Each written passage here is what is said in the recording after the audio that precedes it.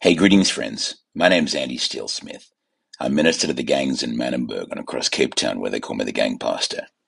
Today, after a successful but tiring 2 weeks on business in Australia, I get to write and record this from my beloved adopted city of Cape Town. Today, I want to speak on living a life that is typified by the courage of our convictions. As a young boy, my favorite movie was Chariots of Fire. Chariots of Fire told fairly accurately the story of the great Scottish Olympian Eric Liddell. We mostly know the story of Eric, who refused to run on Sundays, and so he gave up his place in the blue ribbon 100-meter sprint at the 1924 Paris Olympics.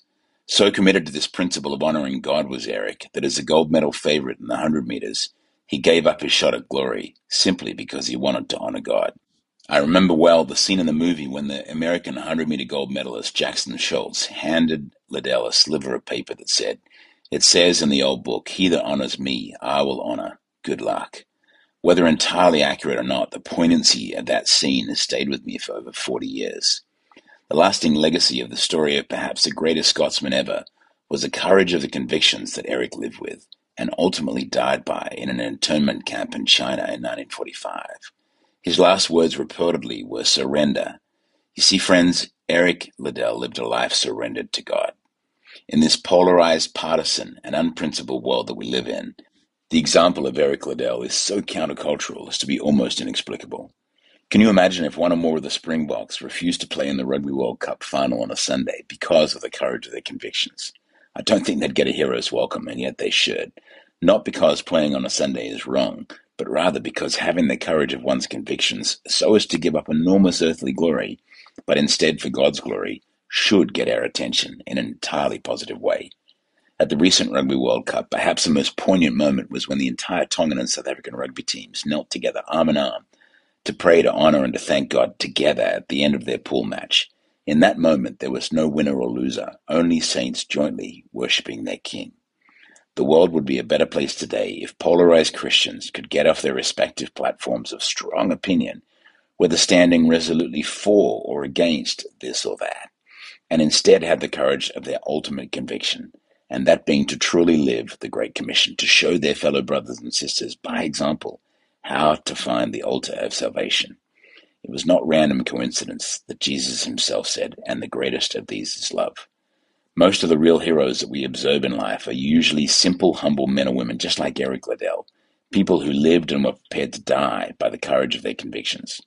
Speaking personally, most of the heroes in my life are humble people who truly live lives of glory to God because they live lives that reek of the courage of their convictions. One of my greatest privileges living and ministering in South Africa is that I get to meet and be influenced by incredible heroes and saints every single day.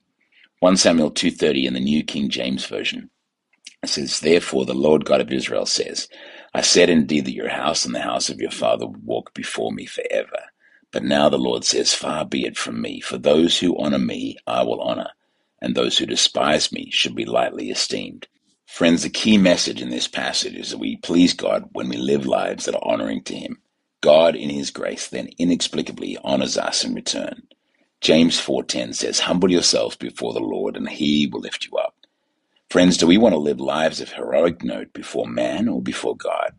Do we want to live lives like that of Eric Liddell, that even though he sacrificed his own glory by acting on principle and not competing on Sundays, he is best remembered for putting his love and honor for Jesus first? Friends, let's rethink some things. How we honor God. What honoring God really means. What does having the courage of our convictions really mean? Should we be convicted to fight for something that so inflames our spirit?